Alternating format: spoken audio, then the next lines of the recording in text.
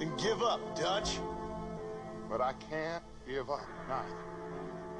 I can't fight my own nature. That's paradox, John.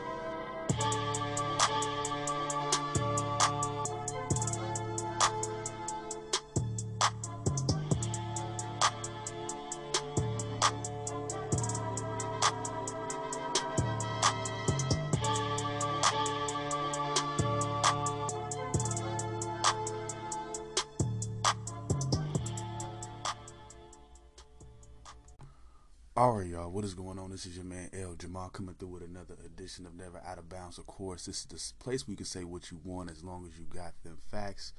I had a whole structure in which I wanted to go about this episode, but I needed to get some things off of my chest. Basically, partly of another upon further review, even though I had one planned for today.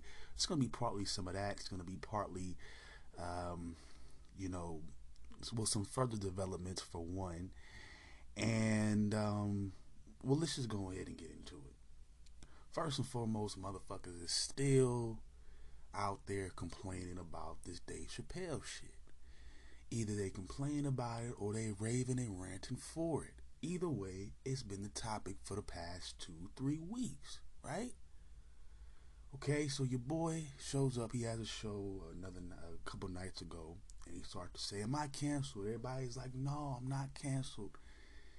And he goes on and discusses how he wants to meet up with the alphabet community and have these discussions on his terms, which is, I guess, fine. I'm not tripping about none of this at this point anymore. It's become, I'll be honest with you, it's become flat out annoying. Both sides. They're getting on my fucking nerves. Look, yes, what Dave Chappelle might have offended some people, get the fuck over it.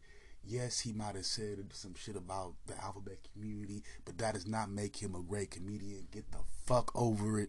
I'm tired of you motherfuckers. Oh my God, he's speaking the truth. He's saying the greatest shit I ever heard. Actually, no. Everybody and their mama talks like that at their house, and they know that, and they just bragging about it now because what, he's doing it on TV or on Netflix? If you ask me, motherfucker stopped telling jokes at some point in time. He just started ranting. He just started to become some regular dude ranting. And it started to become very boring. We get it. You don't like these people for some reason, but you have these run-off friendships. We get it. At this point, I don't fucking care, bro. I don't fucking care. Because you're flip-flopping and you want to... To me, him and Boosie got some of the weirdest reaction to this shit, and it's almost like they got something. Almost like they got something to hide. I got this friend though. I got this, but I don't. What are you talking about? First and foremost, senor. It's not even jokes at this point. And I wanted to give him a pass, but then I also gave myself a chance to look at the other specials he was doing, because I forgot. I did watch. The first one he did, I forgot, Sticks and Stones, all those ones, right?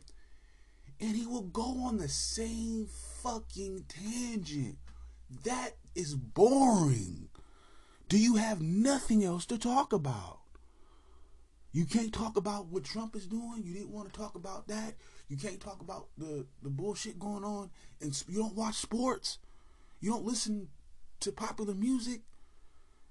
He would sit there and rant about people for 15 minutes, these people 15, 20 minutes, and it gets annoying.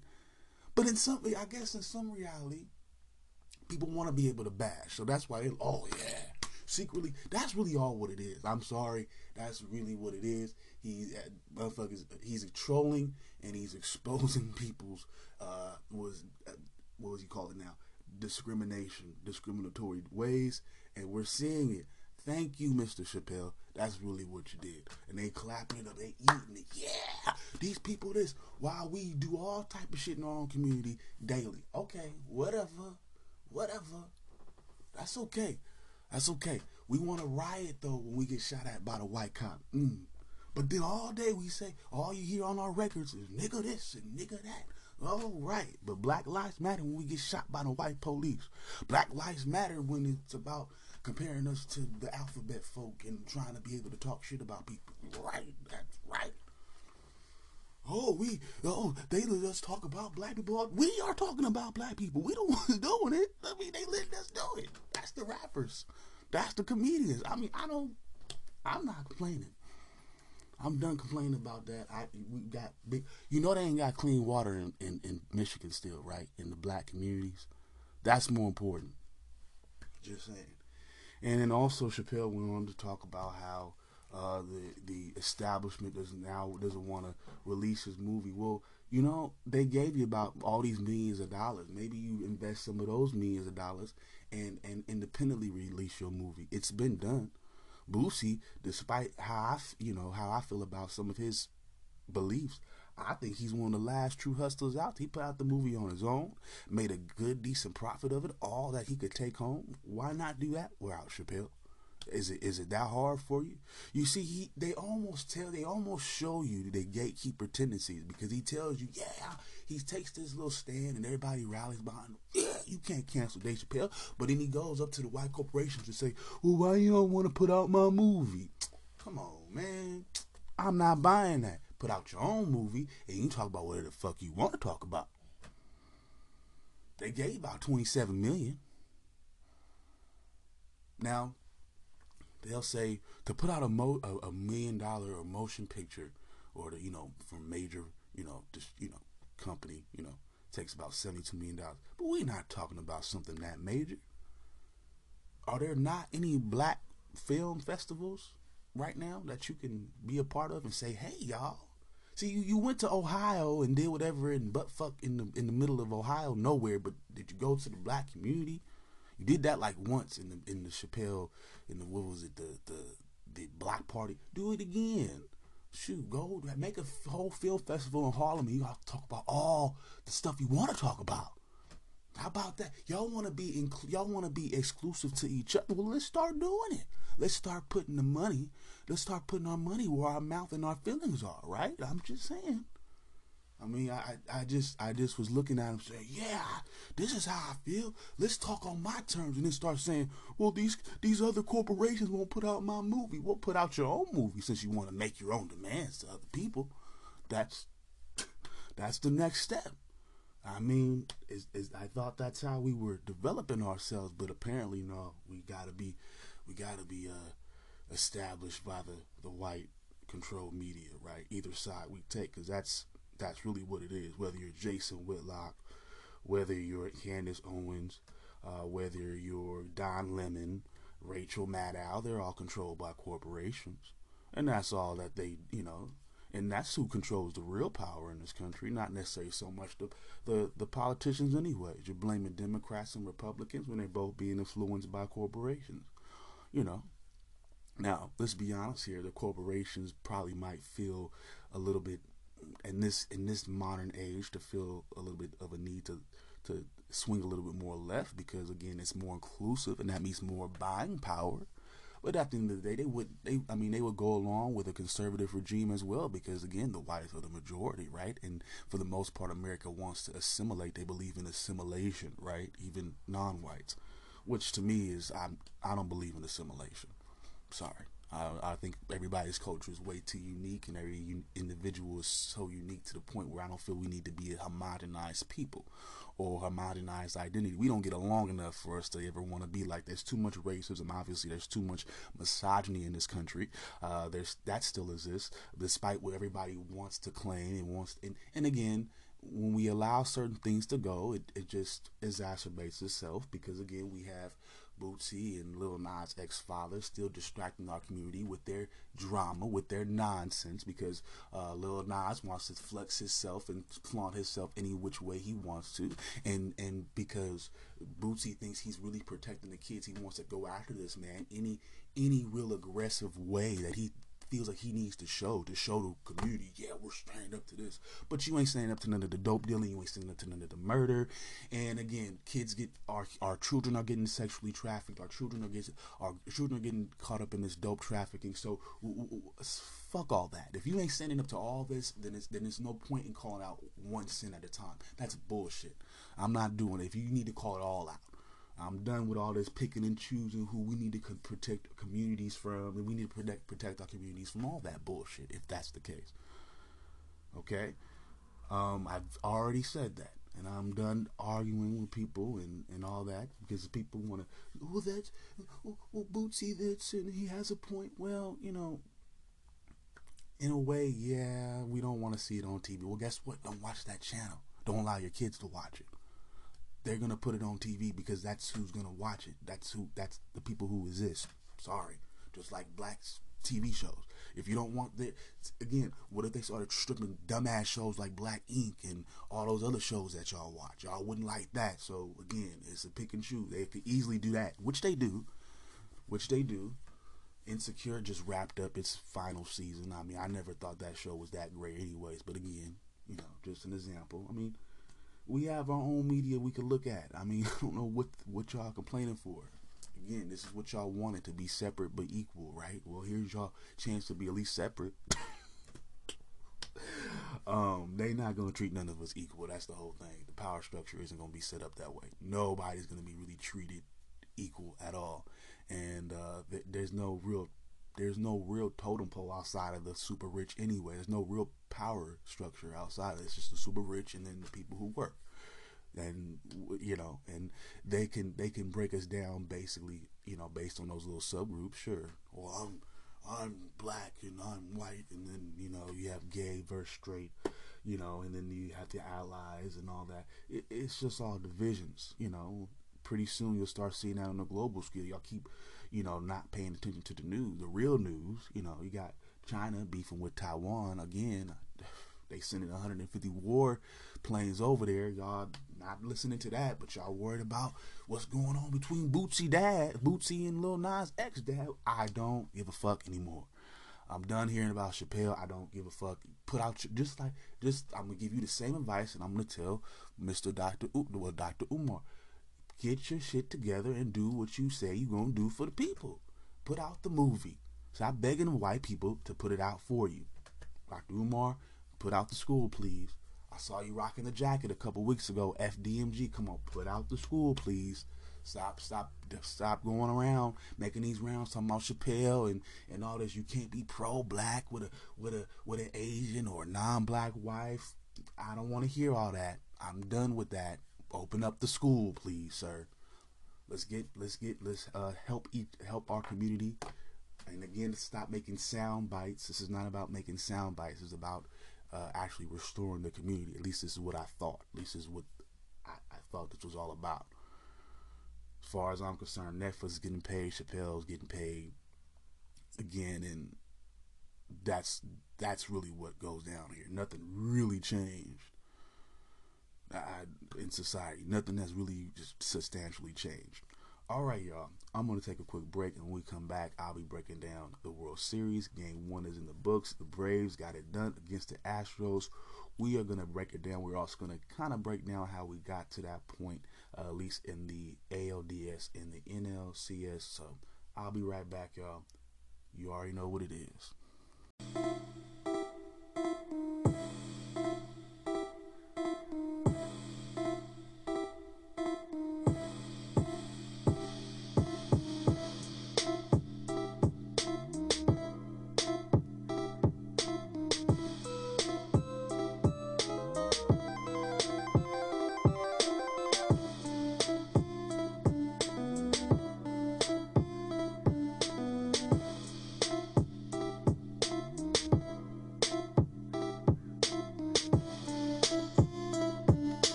All right, so hurt feelings and dick riding aside, we had a World Series game last night. Yeah, a damn good one at that. Game 1, of course, ends with the Braves getting the best of the Astros. Final score in this one, 6-2. For the Braves in this one, they were led by their designated hitter. Of course, they're playing on the road against the AL team, so of course they have to have a DH in this one. The DH in this one, Jorge Soler, would hit a solo home run. Right fielder Adam Duvall would hit a 2-run home run. Austin Riley and Freddie Freeman will both bring in runs as well, RBIs, as well. And pitcher AJ Minter will get the W on the mound. For the Astros, Carlos Correa and left fielder Chris McCormick will get the team's only 2 RBIs. The Astros really struggled last night, 1 for 9 with runners in scoring position. And pitcher Framber Valdez, takes the L in game 1. Really rough start for him, going for 2 innings, giving up 8 hits, 5 earned runs, including 2 home runs. Just a bad start for the Astros. I wasn't expecting that per se, but the Braves have been playing. I guess definitely beyond their potential. But let's kind of break down how we got here. Of course, in both the ALCS, and the NLCS for both won his games. The Astros got it done against the Red Sox in that game 6, 5-0. So for the Red Sox in that series, they were actually up 2-1 in the series, but proceeded to go 10 of 90 at the plate over the next 3 games. They pretty much only generated 1 run in their last 26 appearances. So again, they weren't hitting the ball well at all, and they weren't driving in runs. You gotta be able to do that right in the playoffs. Again, you can't do that in the playoffs. It ain't gonna work. I mean, I know it sounds simple. I know it sounds obvious, but obviously they didn't do it. Now, the Astros rotation and the bullpen came up big in games 3 and 4, and in game 4, the Astros held the Red Sox to 0 runs in the final 7 innings. And in game 6, Luis Garcia, one of their starters, he stepped up with 5 scoreless innings in that game, in that deciding game too. His fastball will reach speeds of 96 miles per hour. Xander Bogaerts for the Red Sox would go 5 of 26. Kyle Schwarber, I believe, he will go 0-14 after hitting a grand slam in game 3. Not much to speak of from the Red Sox after game 3. Pretty much all bad. Astros pitching stepped up. This is why I'm kind of surprised why they struggled last night. But again, different team, different lineup. Of course, you're gonna have different matchups and different weaknesses and strengths. So we'll have to see as the series progresses what goes on. Of course, the Braves get the best of the Dodgers, 4-2. That final score in that game 6 was 4-2. Poetic. And again, this is another thing for the Dodgers. They spent a whole lot of money, and they failed to reach the championship. So it's sad. This is sad for them.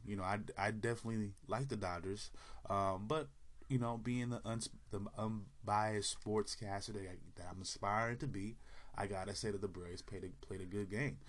This is their first World Series appearance since 1999. They would end up losing that one to the Yankees, if I'm not mistaken. Eddie Rosario is the 5th player in MLB history to get 14 hits in a playoff series. He was 14-25 in the NLCS with 3 home runs, 9 RBIs. He was also the series MVP. Again, not too much to say from the All-Stars for the Dodgers. Again, Max Scherzer was not available in Game 6. He would have been available for Game 7 if push would have came to shove. As far as who showed up in Game 6, the deciding game, of course, you had Cody Bellinger. He would get an RBI, but that's all you got. AJ Pollock would get an RBI. Again, like I said, that's all you got. And Mookie Betts was nowhere to be found. Albert Pujols wasn't nowhere to be found. And surprisingly, Walker Buehler does not have a good, appearance on the mound. He takes the L in that one. Goes for about 4 innings, giving up 7 hits, 4 earned runs. He would have 6 strikeouts, but what difference does it make if you've given up 4 runs already? So, poor showing from the Dodgers, but again, they'll be in the mix next year. They're gonna be paying for it, so they'll pay to be in the mix. But that is, so far we are in Game 1 of the World Series. We have the Braves with a 1-game advantage. We'll see what happens there. But let's move on. We got a lot to get to in terms of the sports. Let's get through some college football. We're gonna get through some news first. Now, I'm guessing a lot of you guys know, at least my college football people, know about Ed Orgeron. So we're going to break that down in just a second, but I wanted to break down possibly a firing you guys might not know about just yet, or at least you don't know all the details about. We're talking about Texas Tech. They're looking to start anew as well. Now, after 2 seasons, head coach Matt Wells has been let go, despite the team being 5-3 at the current point. Now, behind these numbers, behind that 5-3 record, though, they did lose last Saturday to Kansas 25-24, despite having a 14-point lead. Not a good look. They are 0-2 at home this year versus the Big 12, and to cap all this off, the rest of the way, this is who they'll be hosting. Pretty much, they'll be hosting number 4 Oklahoma, number 22 Iowa State, number 15 Oklahoma State, and number 16 Baylor. Now, I'm guessing when they were thinking about letting him go, they figured he probably isn't going to win any of these games. So, what's the point? Although I think he could have probably got you 1 or 2 of those games. I think Iowa State is a beatable team. I think Baylor, you could have probably caught Baylor or maybe even Oklahoma State. Maybe not. Well, yeah, maybe Baylor and Oklahoma State, to be honest with you. Oklahoma State can get beat. It looks as though Texas Tech had improved to an extent this year. I don't think they will beat Oklahoma. They're too good. Maybe not Baylor. But I think maybe they could catch Oklahoma State, Iowa State as well. They don't always play up to their potential either, Iowa State and Oklahoma State. So that could have been a toss-up. But with that being said, Texas Tech has gone 1-6 versus the Big 12 since 2019. Not a good look. Overall, Matt Wells was 13-17 in his time there.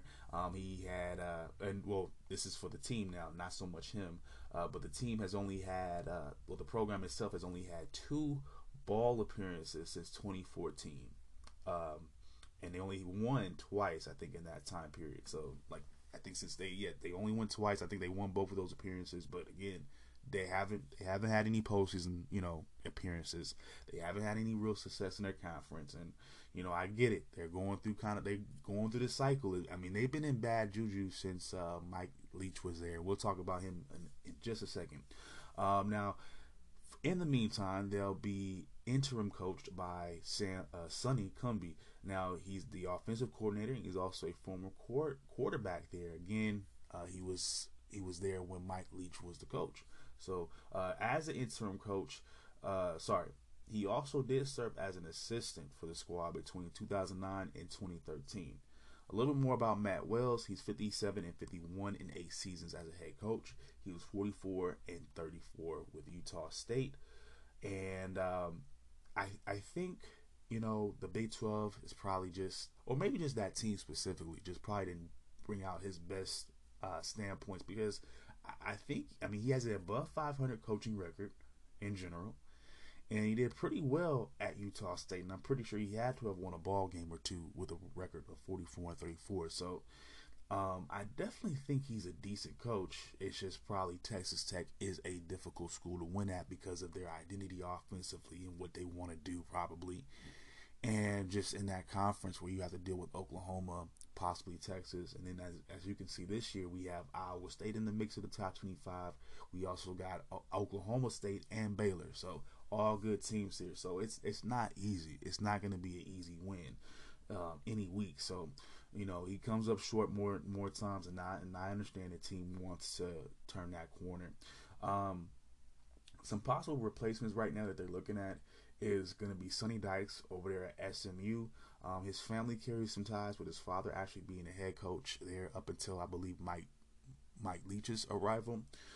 We also got Jeff Traylor from UT San Antonio, and you also got Graham Harrell, offensive coordinator down at USC. He's also a former quarterback for Texas Tech, again under Mike Leach.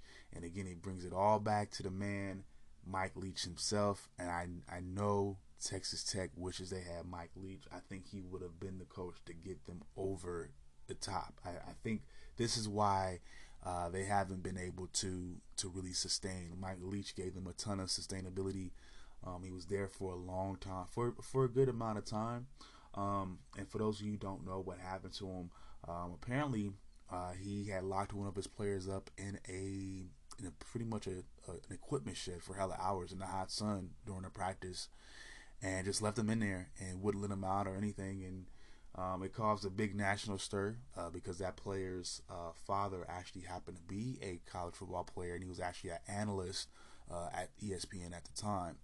And like I said, a whole bunch of drama. And despite all the success Mike Leach had been having, of course, Texas Tech had to let him go, and the team hasn't really been right since. And I think that they were as close as ever to winning a national championship with that team as they're probably ever going to be. That was a team that was at one point in time number 2 in the nation. They had a big win versus Texas. For those of you who may not remember, this was the game that put Michael Crabtree on the map pretty much. Last second play from Graham Harrell, of course, the guy who's in contention right now for the coaching job, ironically enough. But again, they had that moment under that guy, under Leach, and they haven't been able to touch that magic since. And it just is funny to me how at least the interim coach right now and a potential candidate, and another potential candidate in Graham Harrell, just happen to be from that offense. And it's just so ironic, but then at the same time a little bit disappointing that it can't be Mike Leach. But anyways, if we look at the Red Raiders right now, like I said, they're currently 5-3 overall, 2-3 in the Big 12. So it looks like all their losses have come in conference play. So they're 2-3 versus the Big 12. That puts them in 6th in the conference. They have a decent offense. They're 40th in the nation. They're 39th, in passing with 285 yards per game. They're also 31st in scoring with about 34 points per game that they're scoring. Now, the issue with them this season, and it has been in many seasons with this team, this program in general, is their defense. They're currently 140th in the nation in defense. They're allowing 30.6 points a game. That is 99th in the nation. They gave up 70 points to Texas and also 52 points to TCU. So you can definitely score on this team. Especially that 70 points to Texas. That's not a good look. And that's probably definitely a factor into that as well. So again, Texas Tech is on the move looking for a new coach. Who knows who it will be? I think one thing going in the favor of Graham Harrell and maybe even Sonny Cumbie is because of the style of offense that they're probably going to be running. Of course, the air raid, at least more so for Harrell. There has been some success that's being found with that on the next level with the Arizona Cardinals and, of course, Cliff Kingsbury, despite, of course, Cliff Kingsbury not necessarily being a coach that had a lot of success at, guess what, Texas Tech. So, again, it's probably going to come full circle, and they might hit it, but I definitely think they need to focus on getting that defense together. Whoever the next coach is going to be, I don't care if his specialty is offense. He's going to have to at least have a competent defense. Otherwise, they're going to get eaten alive in the Big 12 because the Big 12 is high-powered offense. Again, when you're getting 70 points put on you, it's not a good look, particularly to a team like Texas who took a big L, massive L, probably I think a week before that win, that 70-point win that they had. It's not a good look for the Red Raiders. So they definitely got some improvements to make. And hopefully whoever their coach is going to be able to key in on that. Let's move on, of course. We're going to go take a trip. We're going to stay down south. We're going to go down to the Bayou, down to LSU. Of course, we know about Ed Orgeron. Let's get to the nitty-gritty. Of course, his time with the Tigers has come to an end. And, of course, athletic director Scott Woodward has agreed to a buyout worth $17 million. And this was pretty much after the team's loss on October the 9th to Kentucky. So this has been in the works, I would say, pretty much since almost the beginning of the season, to be honest with you, from kind of the way that I'm feeling this. And again, like I said, he agreed to buy out Ed Orgeron's contract, so he's done at the end of the year. It would take 3 seasons for Orgeron to make LSU a champion in 2019, but things will fall apart even more quickly, particularly when offensive coordinator Joe Brady would pretty much find a job. Well, he found a new job at the NFL. He's currently with the Carolina Panthers. And his defensive coordinator, Dave Aranda, really good defensive mind. He'll go on to be the head coach at Baylor. Again, a top 25 team. Now his replacements were Scott Linehan for the offense and Bo Pelini. And Bo Pelini, and again, let's kind of actually take a step back to Joe Brady. It's not so much that he was an offensive coordinator per se, but he was, I guess, the passing team specialist, or he helped the quarterback specifically and all that, the passing game. You know, there's these weird college positions that they have, you know, and I don't know. He's a coordinator, but I guess a glorified coordinator. I don't know. It's weird. But anyways, Scott Linehan and Bo Pelini would, of course, fill those vacancies. However, both of them will fail to come through. Bo Pelini will be fired after just 1 year. The Tigers finished with one of their worst defenses of all time. I believe almost giving them over 300 yards a game defensively. Again, and the funny part, the cold part about the Bo Pelini hiring in the first place was that he was hired simply without an interview. You know, Ed Orgeron, this is again according to sources. You know how they do in the sports world, how they say, you know, they got these old random, you know, sources. They don't say their name, but it's just sources. Anyways, you know, like I said, I guess he just came across his profile and he just said, yeah, let's just call him up and just offer him a job. That's crazy to me. Didn't even want to figure out what his defensive scheme was going to be until day one. That's a disaster. But anyways, last season the Tigers would finish 5-5 with star wide receiver Jamar Chase opting out and Joe Burrow, of course, already gone. Of course, the Heisman winner being gone for the NFL. In the offseason, All-American talent tight end Eric Gilbert and also quarterback T.J. Finley would also lead the program. So again, there's a vacuum of talent there. There was a vacuum of leadership, vacuum of talent. Long story short, it all falls apart. This season will start off with a bad loss to UCLA, 38-27. It was made worse, of course, by Ed Orgeron's actions before the game, calling out a UCLA fan, talking about you can come bring it with your sissy blue shirt. He's from down south, of course. They talk in a different way. I thought it was hilarious, mind you. I wouldn't have had a problem with it. It's all in the passion of the college football landscape. You hear a lot worse, believe me, between the fans. But y'all know this. But whatever, him being the coach is not a good look. And Ed Orgeron, well, we'll get to more about him in just a second. Like I said, they lost to UCLA 38-27. The Bruins have 470 total yards of offense and 210 yards on the ground. Again, for an SEC team, that's terrible. You're garbage.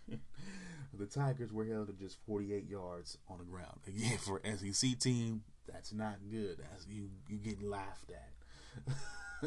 They getting laughed at in their conference. Oh, you only put up 48 yards to them sissies at UCLA.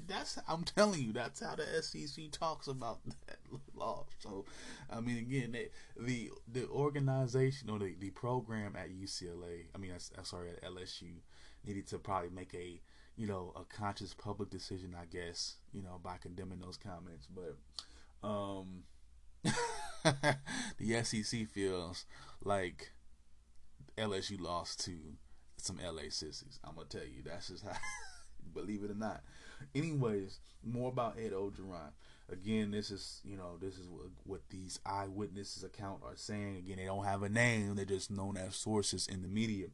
But anyways, he's been having these Bobby Knight-esque tantrums. Throwing chairs, cussing at players and other coaches. Again, rubbing people the wrong way. It don't work like that. He has his own personal drama. He recently had a divorce. He had some, like I said, his fan interactions. One of them called up on his podcast one day. He said something about they're gonna find your body in the river. That one was a little bit too far, of course. I'm like, damn, bro, he took it too far.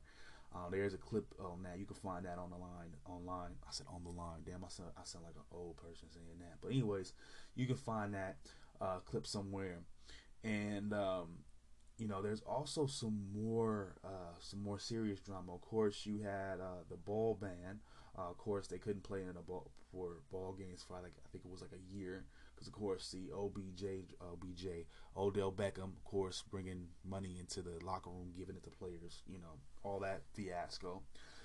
You also have a sexual assault, some sexual assault cases that the school failed to properly, he properly failed to identify and deal with. Two of them, I think, dealing with Darius Geis, former NFL running back as well. So drama, drama, drama. This is a quote again. There are guys that will run through a wall for their coach. They wouldn't run to the bathroom for him. Damn, they just putting it on thick at this point. But bottom line is, he ain't a good coach. Well, I think he's a decent coach. He just kind of fell out of his element. He got too carried away with his own success, and I think he's the type of coach that you need to have some good coordinators around him. I don't think he's a great X's and O's type of. Well, I don't know. I do not think he's a great X's and O's coach. No, with what his staff was composed of, and what happened with certain pieces, left. He's definitely not an X's and O's coach. He's a great, I would say, team manager, organizer. If he's has the right mind, if he's not caught up in his own personal drama, I feel, because there were certain accounts of the team's actions and just things that the teams were involved in that he didn't even know about. For example, they had a protest on campus, referring to, I believe, police brutality and things like that. And he didn't even know about it. He's over here at the practice facility, like, where is everybody? Apparently, he didn't get the memo, or he didn't care about what was going on. So there's that going on as well. So he just got absent-minded. He thought I'm guessing he thought certain coordinators were going to take care of that, or certain members of the staff were going to take care of things. But again, if you want a job done right, you got to do it yourself, Mr. Head Coach, and he has to learn from this experience. And maybe he gets another job. I think he's a decent enough coach in terms of recruiting. I think he's a good recruiter. If you think about who he's brought into that program, he's definitely a good recruiter.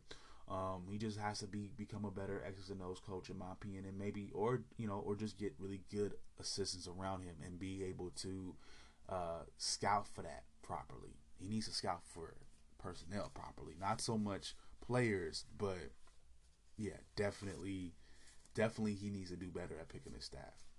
All right, y'all, let's move on. Before we leave the college football world, we are going to be breaking down the new top 25 for the week. Let's just go into it. We have BYU at number 25. They are 6-2.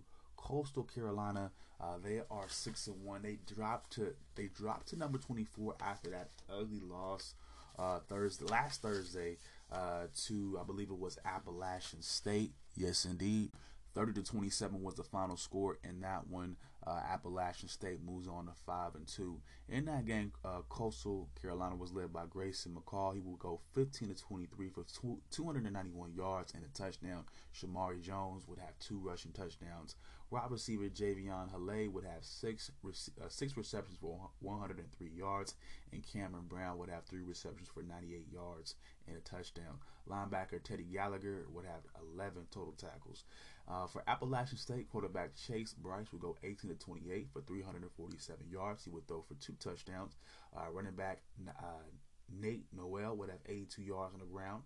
We also got Cameron Peoples with 58 yards on the ground and 2 touchdowns.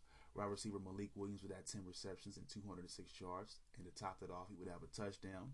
And wide receiver Corey Sutton would have 6 receptions for 113 yards and a touchdown.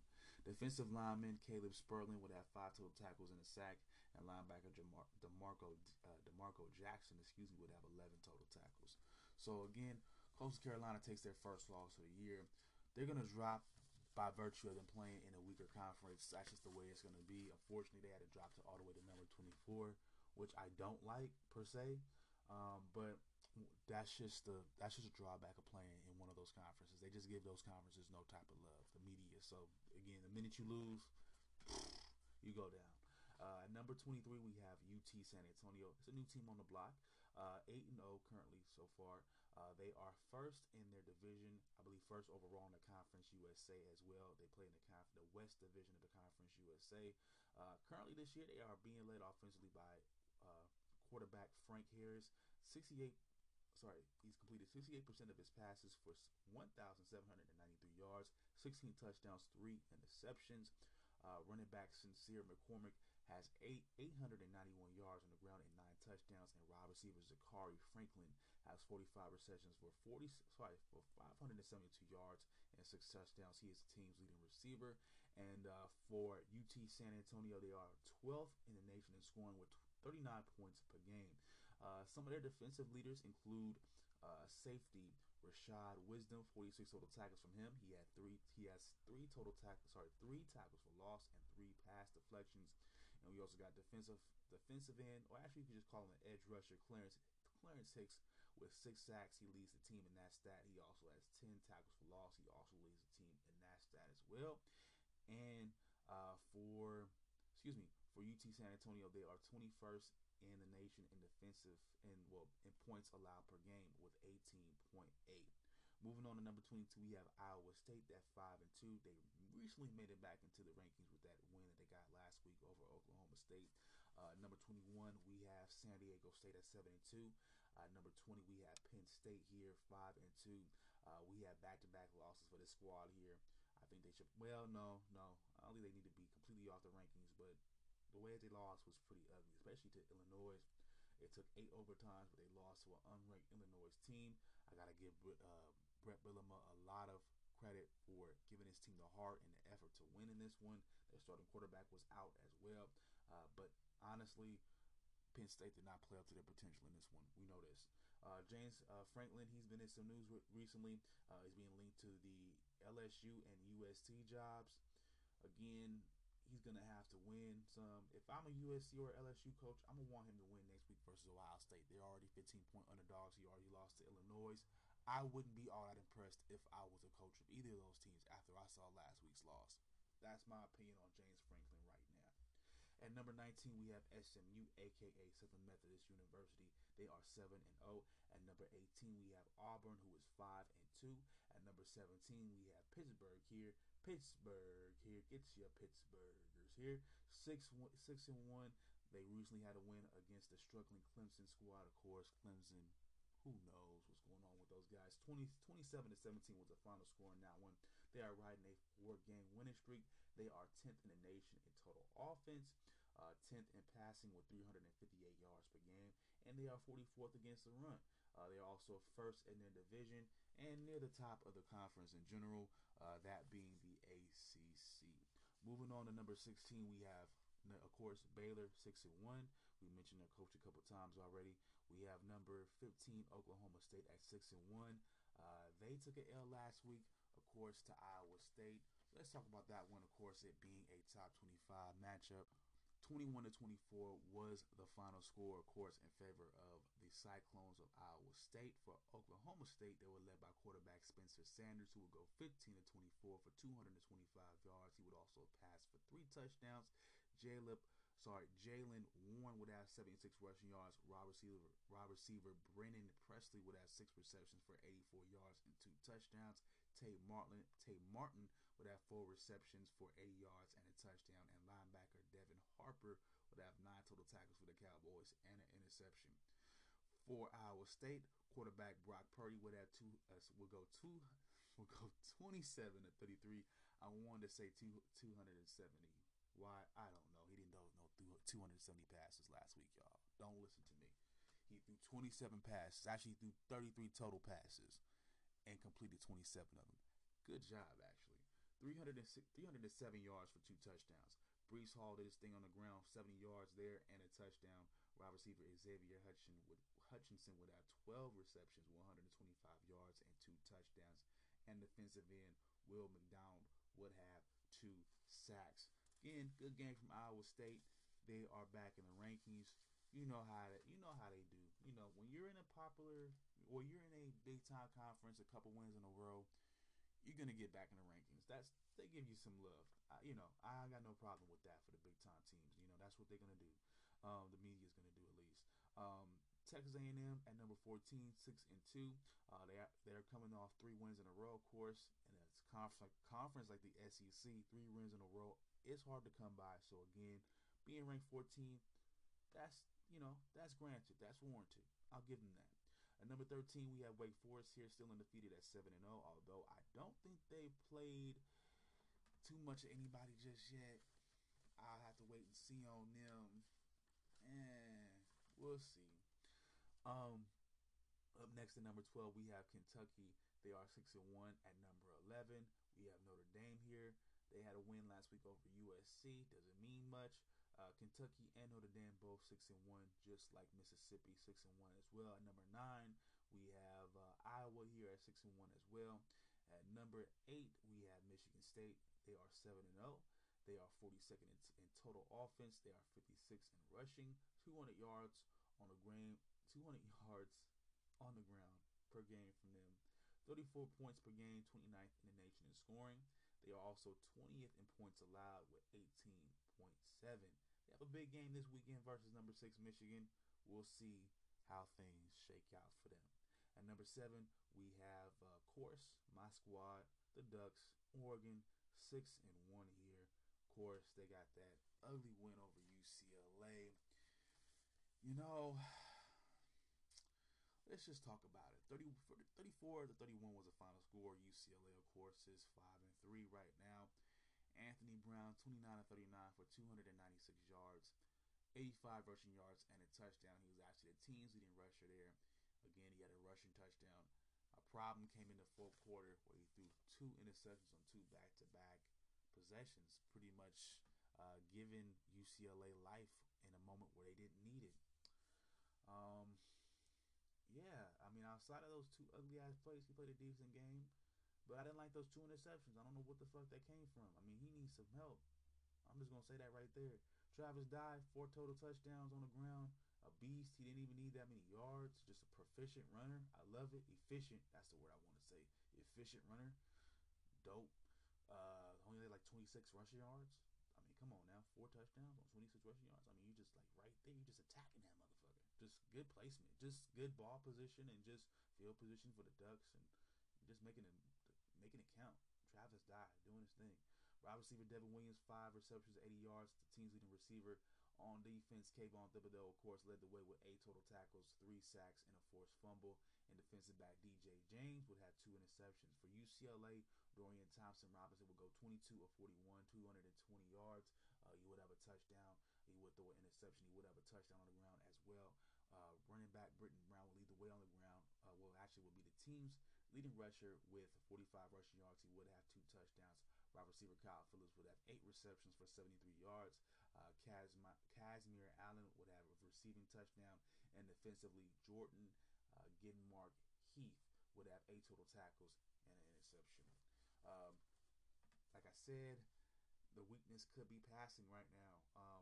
As a team, Oregon ranks 129th in passing, 216 yards per game. Like I said, we talked about Anthony Brown's 2 late picks. I just don't like it. But then Mario Cristobal goes on to say, I think we're scratching the surface in the passing game. Maybe, hopefully. Some good news though. They're number 6 in the nation in terms of recruiting right now. They recently signed the number 12 linebacker in the nation, Devin Jackson. So they did that a couple weeks ago. So we can still recruiting pretty good. So I don't have no problems with that. At number 6, we have Michigan, 7-0. At number 5, we have Ohio State at 6-1. We have number 4, Oklahoma at 8-0. Of course, they have the drama there with Spencer Rattler. He's looking to transfer probably if he don't get no more playing time. Of course, he was being benched for Caleb Williams. Caleb Williams has just been doing his thing. Spencer Rattler, though, was coming into the season with Heisman expectations, so I understand his frustration. He's currently just 15-2 as a starter, but the team has looked better with Caleb Williams. It's just the way that it is. They're averaging 9.4 yards a play, almost a first down. Sorry, Spencer, you might just have to transfer. At number 3, we have Alabama, 7-1. At number 2, we have Cincinnati, still undefeated at 7-0. And at number 1, of course, Georgia is still undefeated at 7-0 as well. All right, y'all, I'm going to take another quick break. When we come back, we'll be breaking down some NBA action. I wanted to break down some of the biggest headlines, just mostly Kyrie, and, of course, the Ben Simmons situation. And also want to get into some Enes Kanter as well. And then we're breaking down, of course, the scores from tonight as well. All right, y'all, I'll be right back.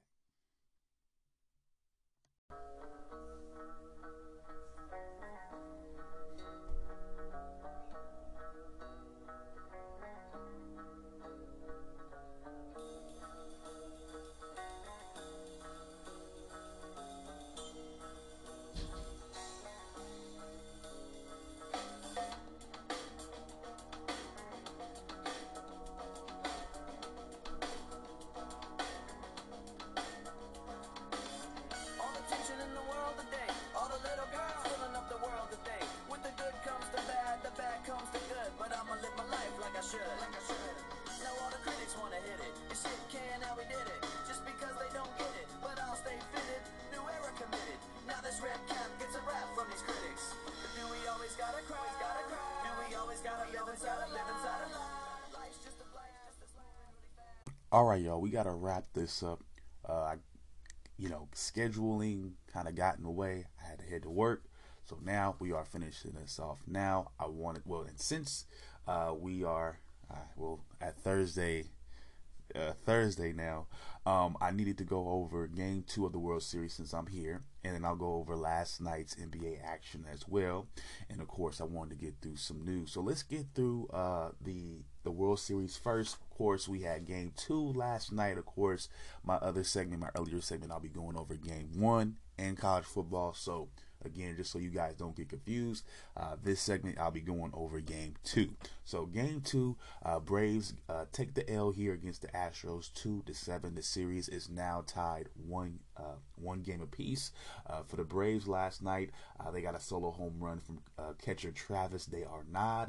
Freddie Freeman was also able to bring in an RBI as well. However, for the Braves, they were 1 for 5 with runners in scoring position, though, so there was a chance to put some more runs up there, at least 6 more runs potentially, but again, at least maybe 5 more runs potentially, but again, it didn't happen. 1 for 5 with runners in scoring position, at least 6 chances to put runs on the board, and Atlanta failed to do that. So again, they take the L in game 2. On the mound, Max Fried did take the L. He had he went for 5 innings last night, gave up 7 hits, 6 earned runs. He would also have 6 strikeouts. But again, when you give up 6 runs, it kind of makes those 6 strikeouts, mute. Now, we go to the Astros. Jose Altuve, hits a solo home run. Michael Brantley, Alex Bregman, Yuli Gurriel, and also 2 other Astros would hit RBIs as well.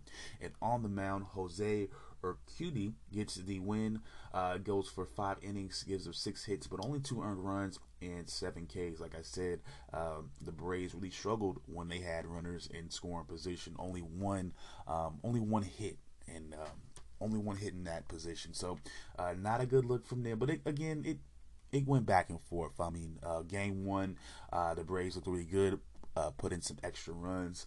And in this game, the Astros, they fired back. Their pitching staff, again, I've mentioned a lot about their offensive powers, like Correa, also Altuve. So many times I mention these guys on the channel, but also do not forget about that pitching staff as well. Greinke hasn't even shown up yet. You still got Luis Garcia in the mix. You had a good showing from Urquidy last night. And forgive me if I'm mispronouncing his name, but again, Houston Astros have a really good pitching staff, and it's really deep as well. So the question is, what teams? Who's gonna make those, those plays when you have to, when they need to be made? Can Atlanta, not have another night where they go 1 for 5 or worse with runners in scoring position? Can the Astros keep up that pitching performance, as much as they can? Again, with the series being tied 1-1, you've seen both teams, do what they would do, in order to get W's. So again, the question is who can do that more often. That's it. So let's move on from the NBA. Joe, was just a brief MLB recap, just because, again, now that we're recording it as of Thursday afternoon almost, we might as well, since it's happened. I want to cover what has happened. So let's talk about the NBA. We had some scores from last night. Actually, before I get into the scores, let's just go ahead and go to the scores, and I'll get to the news when I get through that. First things first, we have the Hornets getting the best of the Magic. 120-111 was the final score in this one. The Hornets moved to 4-1. The Magic are 1-4. For the Hornets, they were led by Miles Bridges, the leading scorer last night between both teams, with 31 points. He also had 6 rebounds. Gordon Hayward would put up 24 points, 5 assists, and 5 rebounds. And Jalen McDaniels would do his thing with 16 points, 3 assists, and 4 rebounds. For the Magic, Cole Anthony would lead the way with 24 points, 6 assists, and 5 rebounds. Forward/center, Wendell Carter Jr. would get 28 points, 2 assists, and also 10 rebounds. And Terrence Ross would get 18 points off the bench. A couple takeaways from this one. As far as shooting is concerned, great shooting from the Hornets, 51% from the field, 46% from 3. Also controlled the boards as well, getting a 40 to 33 advantage on the Magic there. They also were forced 14 steals and 16 turnovers, so a good defensive showcasing. The only drawback was LaMelo Ball. Again, I mean, it's an 82 game season. Just one bad night so far, at least from what I've seen. 7 points from him, 3 assists, and also 6 rebounds. Again, I mean, there's so many games to play. You're not going to look hot every night. It just happened to be one of those nights he didn't look super hot. But moving on, we got the Heat getting it done against the Nets, 106-93. We got the Hawks getting it done against the Pelicans, 102-99. We got the Raptors getting it done by 18 against the Pacers, 118-100 was the final score. We got the Wizards getting it done against the Celtics, 116-107. The Timberwolves, they pull off a little bit of a shocker here, 113-108 over the Bucks. They are 3-1 on the year. The Bucks go to 3-2. For the Timberwolves, they were led by D'Angelo Russell, 29 points, 6 assists, and 5 rebounds. Karl Anthony Towns and Anthony Edwards will both get 25 points each. And for the Bucks, of course, Giannis doing his thing, 40 points from him, 7 assists, and also 16 rebounds. And just one of those nights he really didn't get that much help. Chris Middleton was the next leading scorer with 16 points, 5 assists, and 5 rebounds. And that was my biggest takeaway from the game. I believe despite it looking, I'm sorry, the 113-108, but beside that score, the Timberwolves kind of played a sloppy game. They gave a lot of turnovers. The Bucks forced a lot of steals. So, again, if Chris Middleton has a stronger night, you get maybe another third score coming off, going off for the Bucks. Maybe it's a different ball game. But of course, you got Giannis, the MVP, doing his thing. He ain't going nowhere. But just like again, one of those nights where his supporting cast just does not show up. That just happens. We also got the Lakers getting it done against the Thunder. The Thunder getting it done against the Lakers. 123-115. The Thunder get their first win of the year. They go to 1-4, and the Lakers, they're looking, I guess, okay, but they are 2-3. The Lakers in this game were led by AD. Of course, he would have 30 points, 2 assists, and also 8 rebounds. Russell Westbrook, he will get kicked out for some altercations, but he will put up 20 points, 13 assists, and also 14 rebounds. So again, Mr. Triple Doubles doing his thing. And Carmelo and Avery Bradley also help out the Lakers with 13 points each. Carmelo has recently become the 9th highest scoring player in the league, so I will give him some props for that. And moving on to the Thunder, Shai Gilgeous-Alexander will be the leading scorer for that team, 27 points, 5 assists, and 7 rebounds. Forward Darius Bazley would have 20 points, 2 assists, and 6 rebounds. And guard Josh Giddey will get 18 points and 10 assists. And Derek Favors still in the league doing his thing, 15 points from him and also 6 rebounds. A couple takeaways: the Lakers would just shoot 31% from 3. They were outscored 21-41, I believe it was, in the third quarter. And they also turned the ball over 17 times. So a sloppy game from them. Looks like they are still reeling from not having LeBron right now. I'm hearing from these different sources that nobody is afraid of this team. So we'll see what happens. I mean, LeBron ain't there right now. They still kind of bringing those pieces together. We'll see. Moving on, we got the Blazers getting a W against the Grizzlies, 116-96.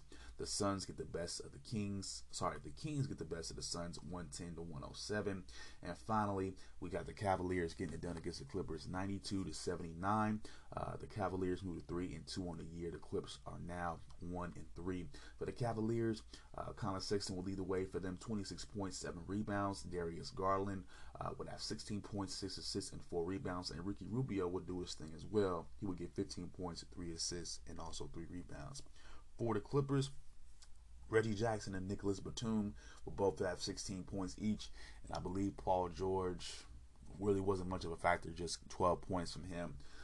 They're also dealing with another significant injury to Kawhi Leonard. So that is the issue there. Before I let you guys go, like I said, I want to break down some of the big headlines. First things first, I have not spoken on Kyrie and his anti-vaccination stance. But you kind of know where I might be going with this if you listen to previous episodes. I personally don't have a problem with it. I think we have a right to uphold that about our bodies and be able to make those choices based on what we understand from what we've been being given by this by the media or the doctors or whatever, CDC, whoever, Fauci. And again, in my personal experience, I thought it was ineffective.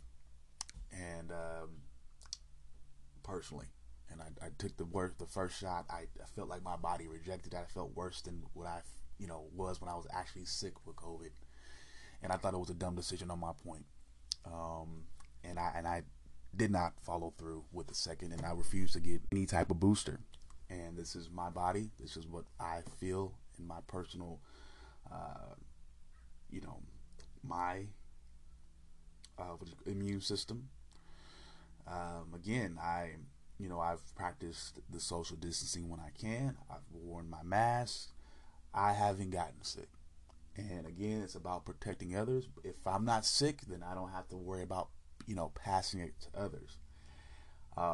And like I said before, if this was killing people like the Black Plague was, and hundreds of years ago, and it was doing that to people, then I would feel convinced to want to try something to not have to worry about it.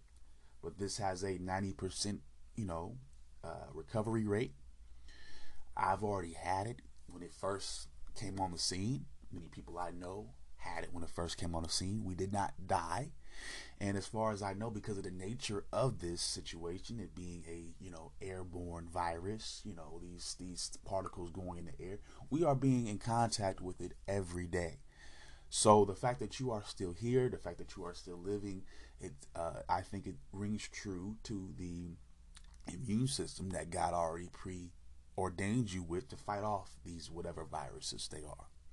Again, if you are immunocompromised, then I could understand you wanting to protect yourself. If you have any other underlying health conditions, that I get. But if you are a relatively healthy human being, you will be able to face this. And more than likely, you've been in contact with this multiple times, and you haven't even, brushed at it. Your body hasn't even made a reaction to it. We're constantly again, with the way that they're talking about this virus, is that we're coming into contact with it every day. It surrounds us almost, when we're around other people. And so again, if you are, immunocompromised, then I would understand you wanting to get that extra protection, because that's who is dying. And let's just not just listen to the fact that, the people who are dying are just they're unvaccinated with pre-existing problems. That's who's dying. And again, it's a reflection of the U.S. healthcare system as a whole, because we have not been able to take care of these people with these pre-existing conditions that got exacerbated because of COVID. So it's not so much our fault. It ain't so much the non-vaxxers' problem. Again, this is a societal issue here, stemming from lack of knowledge, first of all, about what this whole virus was, and a lack of real transparency about the information, because again, it's being revealed to us daily, almost on a daily basis, low key, that your best defense for this has always been your natural immune system. And nobody wants to believe in that. Nobody who's taken the vaccine wants to believe that. Nobody who's pushing the vaccine wants you to believe that. But again, if that was not the case, you'd have millions more people dying. Why is that? Why are we not having millions more people dying? Because they are able to survive it. They are able to withstand it naturally. Now, maybe we should be looking more into how to promote that, as opposed to trying to make Big Pharma see rich. Big Pharma is the one that put the pills out on the street. We talked about this. They had West Virginia high on pills. Billions of pills on the street. I don't trust Big Pharma. Sorry. That's just big. All that vaccine is this Big Pharma and scientists pushing that in favor of that, because there's different scientists that'll tell you something different. There's different people in medical field not even touching the vaccine. So again, I stand by Kyrie specifically because I know that there's members in the medical community that are not taking it either. So I'm fine with Kyrie and his decision. I think the city of San Francisco and the city of New York have some very backwards mandates pertaining to it, and they're forceful. But again, that's just kind of the liberal mindset. It's a liberal mind hive out here. So again, they want to make everybody do it. They want to make everybody be involved in it. Oh, well, you know, the players that are coming to visit, they might not have to take it, but they get to play anyways. That's ass backwards to have Kyrie not be able to play, because he's not vaccinated, but have these visiting players play even though they're not vaccinated. That's ass backward. So it's a California, it's a New York situation. It's Kyrie's situation. You can blame that on New York, and they're backwards as mandates. I think all those policies are ineffective. And the best defense that we had against COVID so far has been the shutting down of everything. Was when we shut down everything and had everybody socially distanced. The vaccine hasn't done shit in reality. And we keep trying to bring it. I'm rolling with Joe Rogan and I don't agree with Joe Rogan on everything, but I'm rolling with Joe Rogan on this one. Don Lemon and Gupta are full of shit, and they're just pushing the narrative for Big Pharma, the big corporations. And I've been telling you about this for years. Big corporations. That's our problem. Not the government. Not even so much the government. Well, the government, you know, they get played by them, or they get enticed by them. We have people lobbying, you know, for their attention every day. But again, who's behind it? Big corporation. Big Pharma's a corporation, or corporations. All those people, Pfizer, Johnson & Johnson. And again, you know, I don't want to keep, you know, bringing up Chappelle, right? But just to make another point on him. Y'all claim he's so woke and so bold. But again, he took the vaccine, and not only did he take the vaccine, he took the trash, the supposedly the worst one of them all, the Johnson & Johnson version. It's a joke. But again, he's a comedian, so there we go. So no, I stand with Kyrie. I think the vaccines are ineffective. They're not ineffective, to be honest with you, for a lot of people, and they're not necessary. With natural immunity, what we know about our natural immunity, they're not necessary. This is big corporation again trying to flex their might, because again they'll eventually start making you pay for these things, and they're definitely getting paid now for just, you know, being able to, you know, to force you to take the shit. I mean, this is all about big money. So I'm with Kyrie. I hope he don't take the knee and have to take it. Stand by what you believe, and stop. And we can't let these people continuously beat us and rile us in, you know, with these horror stories that they're coming up with. They're making their divide every day. It's like it's another excuse as to why I need to take this. That's all I'm hearing. Even though, again, I haven't had no COVID symptoms since I've been sick with it. A year ago, almost 2 years ago. Since when it first came out, I know I had it. I went and got it checked out. What it is. Oh, well, actually, yeah, everything.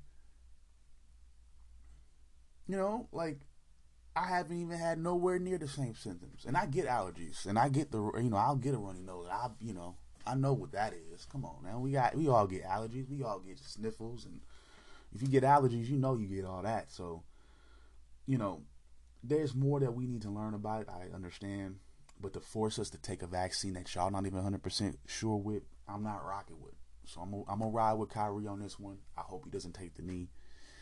He is speaking for a lot of people who feel the same way, you know. And there's if it's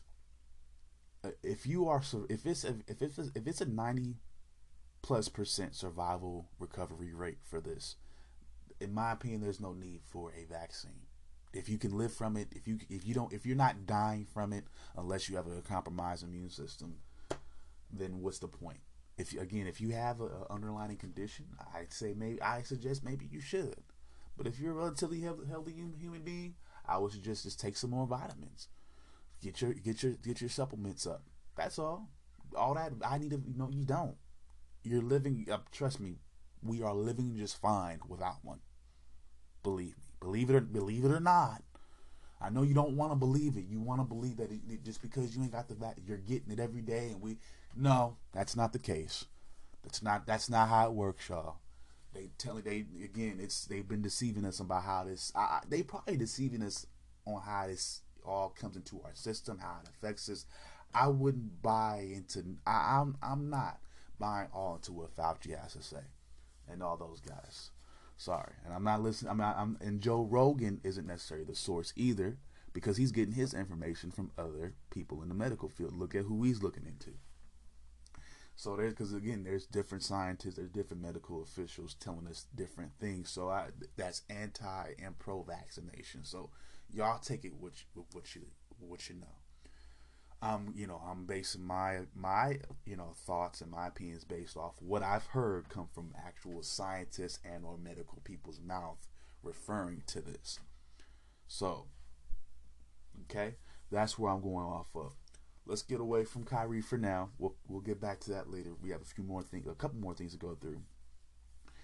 Next up, of course, Ben Simmons. Of course, he's been the big topic outside of Kyrie for a good minute now, at least until the season is officially started. Of course, there was a drama about him wanting to be traded or whatever, him being unhappy.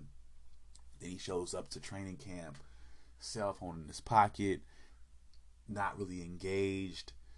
You have him getting kicked out of practice. Doc Rivers goes at him. You also got Joel Embiid taking a shot at him, telling the media, "We're not here to babysit," all this type of shit, right? But apparently, of course, the story, changes or whatever. Apparently, he didn't have a phone on him or whatever. I guess he just wasn't focused. He just wasn't feeling it that day. It's just a whole bunch of drama, to be honest, for bullshit. I mean, there is definitely truth that, the Sixers want to trade him. The problem is, I don't think people want to take a big ass risk on him because his offensive skill set is so limited. Now, what I will say, what I hear from people in his defense, for what it's worth, is that he's a great defender. He does all this, and don't get me wrong, he plays great defense. He's a defensive, defensive team member. I don't know if he's a DPOI. I can't remember that off the top of my head, but I still feel that basketball is still a sport that's predicated on offense and scoring the most points. I think that's where, the league places the emphasis on things. And when I also hear some experts say is, because of basketball being such an offensive minded sport, does it really matter if you're that great of a defender and if you can't score, if you can't contribute offensively? And I think they have a point. I mean, look at somebody like Carmelo Anthony. We know that Carmelo Anthony has not won anything significantly. He doesn't play defense, but he still has a job in the league. He is well loved and well liked, and everybody wants him to be a Hall of Famer. I think that if Ben Simmons doesn't really do anything to improve his offensive game, and he doesn't win a championship or anything like that, or any type of MVP, he won't be remembered the same way that Carmelo is. Nobody's looking for it. Nobody cares about defense to that extent in the NBA. I don't think they ever did, unless you were like Dennis Rodman or Bill Russell, and he's not a great defender like Dennis Rodman, and he's not a great quote unquote leader that Bill Russell was. So what else does he have? I always thought he was average. That's just me. He can work in the paint pretty well. Like I said, he plays great defense, but there's more to it than that, obviously, in basketball. You got to be able to shoot the ball. You got to be able to score points, and I don't think he's a great scorer. I would not trade anything significant to get him on my team if I was a GM, and that's how I feel about it. Whatever happens with him now is, I hope him the best, but I wouldn't be the one to trade for him. Apparently, he's getting his body, I believe, is back work on in rehab, so that's a good thing in 76ers rehab. He is practicing more with the team. So whatever happens, hopefully, they try to salvage things there with Philly, and maybe they can develop him somewhat. Of course, he's been working on. Well, apparently, he's been going to get some work on his mental health as well, so that might help him out. And maybe that might keep him there in Philadelphia. Maybe they decide not to trade him. Maybe he just says, "Look, maybe I don't want to be traded anymore. Maybe this team is showing some type of love for me and, some type of care for me, and maybe that might dissuade him from, still wanting to get traded, or, vice versa, the team not really wanting to trade him. I don't know. But as far as I know, he's still going to be a Sixer for a while. So we'll see what happens in his future. And finally, I want to get this last little bit of news off my chest. Enes Kanter, center for the Celtics, has been going on a anti-China, anti-Nike campaign as of recently. Basically, saying things like free Tibet, and free those people of, Chinese rule, things of that nature. Also calling out Nike for slave labor practices. And I just want to tell this another thing too. I just want to say this thing too. I support that as well. Again, I don't know about China's politics per se, but I definitely know that there's some drama referring to Tibet. And as far as I know, historically, there's been some mistreatment of those people. So I'm not for that. I am against that. Should it be its own legitimate nation? I am not the social science, the social, what do I want to say here? The social sciences person that I would want that could make that, or could really talk about that. I'm not a statesman or anything like that. So I don't want to say, I don't want to get into whether or not they should be independent, but they definitely been mistreated by China. They definitely deserve for China to fall back in that regard and to not mistreat them and to abuse them. And there's a history there of that type of stuff happening. China, murdering their people and trying to dictate to them and control their resources. Again, it's everybody wants to rule the world. So on that note, I think China should leave Tibet alone. I think they should leave Hong Kong alone. Again, Hong Kong is its own place. Outside of that, I'm not going to make any, direct comments towards their leader. I can't pronounce his name. I'm not going to go there and disrespect him on that by mispronouncing his name. I'm not going to make any direct claims on him. I just feel like they should be treating their people better. They should be treating Taiwan better. They shouldn't be sending 150 planes over there trying to punk them too. I'm definitely against the slave labor that Nike employs. Particularly, I was really adamant against it, particularly when they decided to use Colin Kaepernick as their face for some type of social justice in America. I was sitting there like, oh, how dare you guys? And you're partnering up with these guys. Like, Colin, are you doing your homework? You're talking about social justice, but you're being supported by a company who basically extorts people. But again, you ask me, I think his whole thing was to extort us. So, that's my feelings about that. I take a stand with Enes. Nike should not be employing slave labor. And for what it's worth, I don't really buy a whole lot of Nike because of it. I've always kind of been that way. But I mean, again, it's hard because, all these major companies are using that type of labor. So you can't, it's hard. Even your coffee beans that you buy, could be, from some sort of slave labor, and it's cold how they got the world like that. We don't even know about all this, and we think of slavery is dead, but it's really alive and well, and it's your corporations right here in this country that are promoting it, low key. So again, I'm down with Enes Kanter. I'm not gonna say anything I'm not gonna say anything down on China or anything like that. Other than y'all need to take better care of Tibet and stop trying to dictate to those people what to do and mistreat those people. China is ran by the Communist Party, so you know what it is. It's not what we got here in America. So obviously that's different. As much as I'm I wouldn't even call myself anti-American, but as much as I'm not pro-America, I'm definitely not no communist. So I don't fuck with communism either, because I don't see where that. Look at China, right? And I'm gonna be honest with you. And my thing is, China. One thing I will say is that they always seem to trip when somebody that's not Chinese is speaking out, like a celebrity from America or an athlete. Because they got that Daryl Morey for doing the same thing, for being pro Hong Kong or whatever. And my thing is like, y'all must not have the tightest control on your people that y'all think y'all do, or the most influence that you think you do over your people. Y'all are concerned about what basketball players are saying what's going on. Like, you think that's going to affect your people? Maybe, but maybe the Chinese people aren't as happy as you know, their government claims they are, and maybe they do support some of Enes Kanter's sentiments. Maybe they do.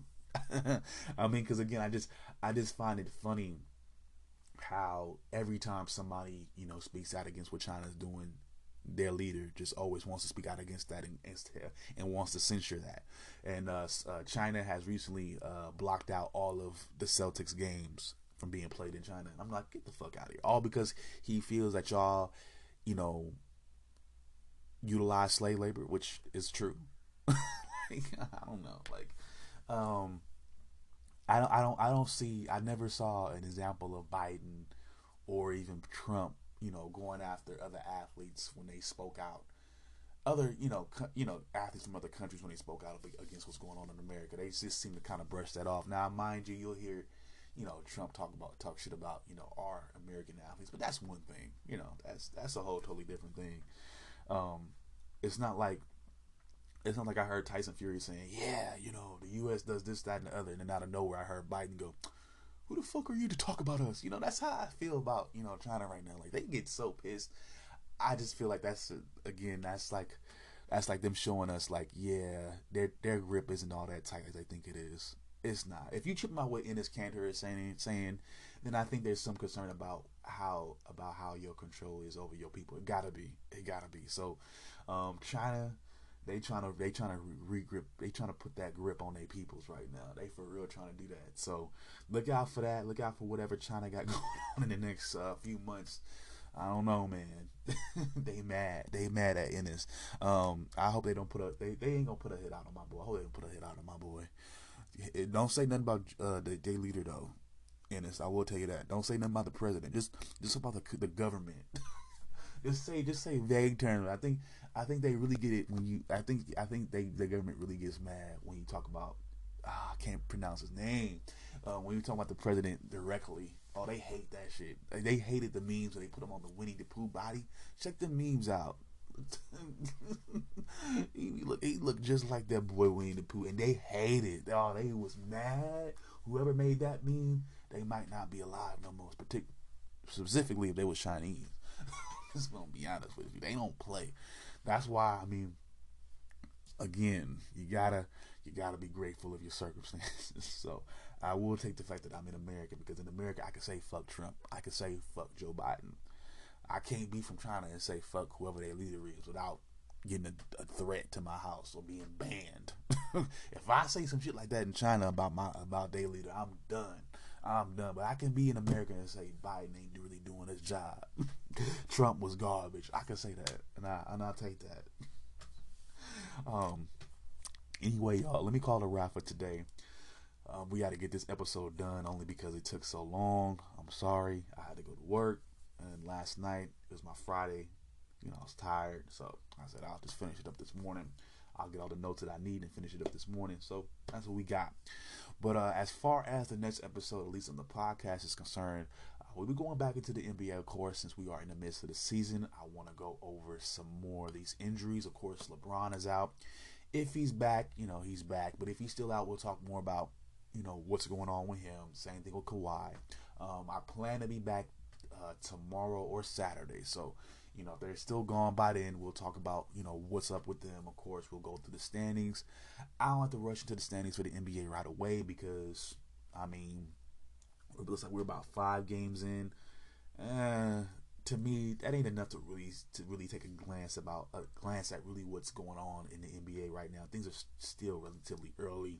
You got teams getting used to each other, getting used to whatever new game plan. So, I don't want to get into the standings just right away because again, it's not going to tell you a full story just yet. So I'm gonna wait till the weekend. I'll put out my first standings then.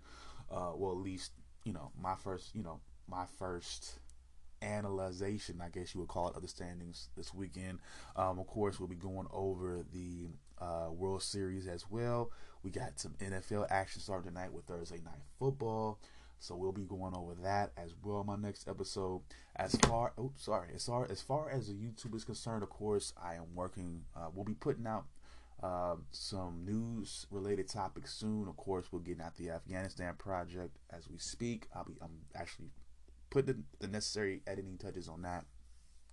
I'm also working on some art reviews, so we'll be talking about Van Gogh. Well, I'm gonna be talking about Van Gogh, Da Vinci, Van Gogh, Da Vinci, bunch of shit. So we're gonna be doing some art reviews. Of course, I got college football projects on deck for YouTube. Of course, y'all know about that. Floyd Mayweather is in the works as well. His career retrospective is in the works as well. So I'm a busy guy. You know what it is. I'm gonna be leaving the links available for y'all to hit me up. Please follow me on Instagram. If you want, you can add me on Facebook. And yeah, you know what it is. If anybody hasn't told you yet, I love you. Peace out. One love. And I'll holla at all you guys later.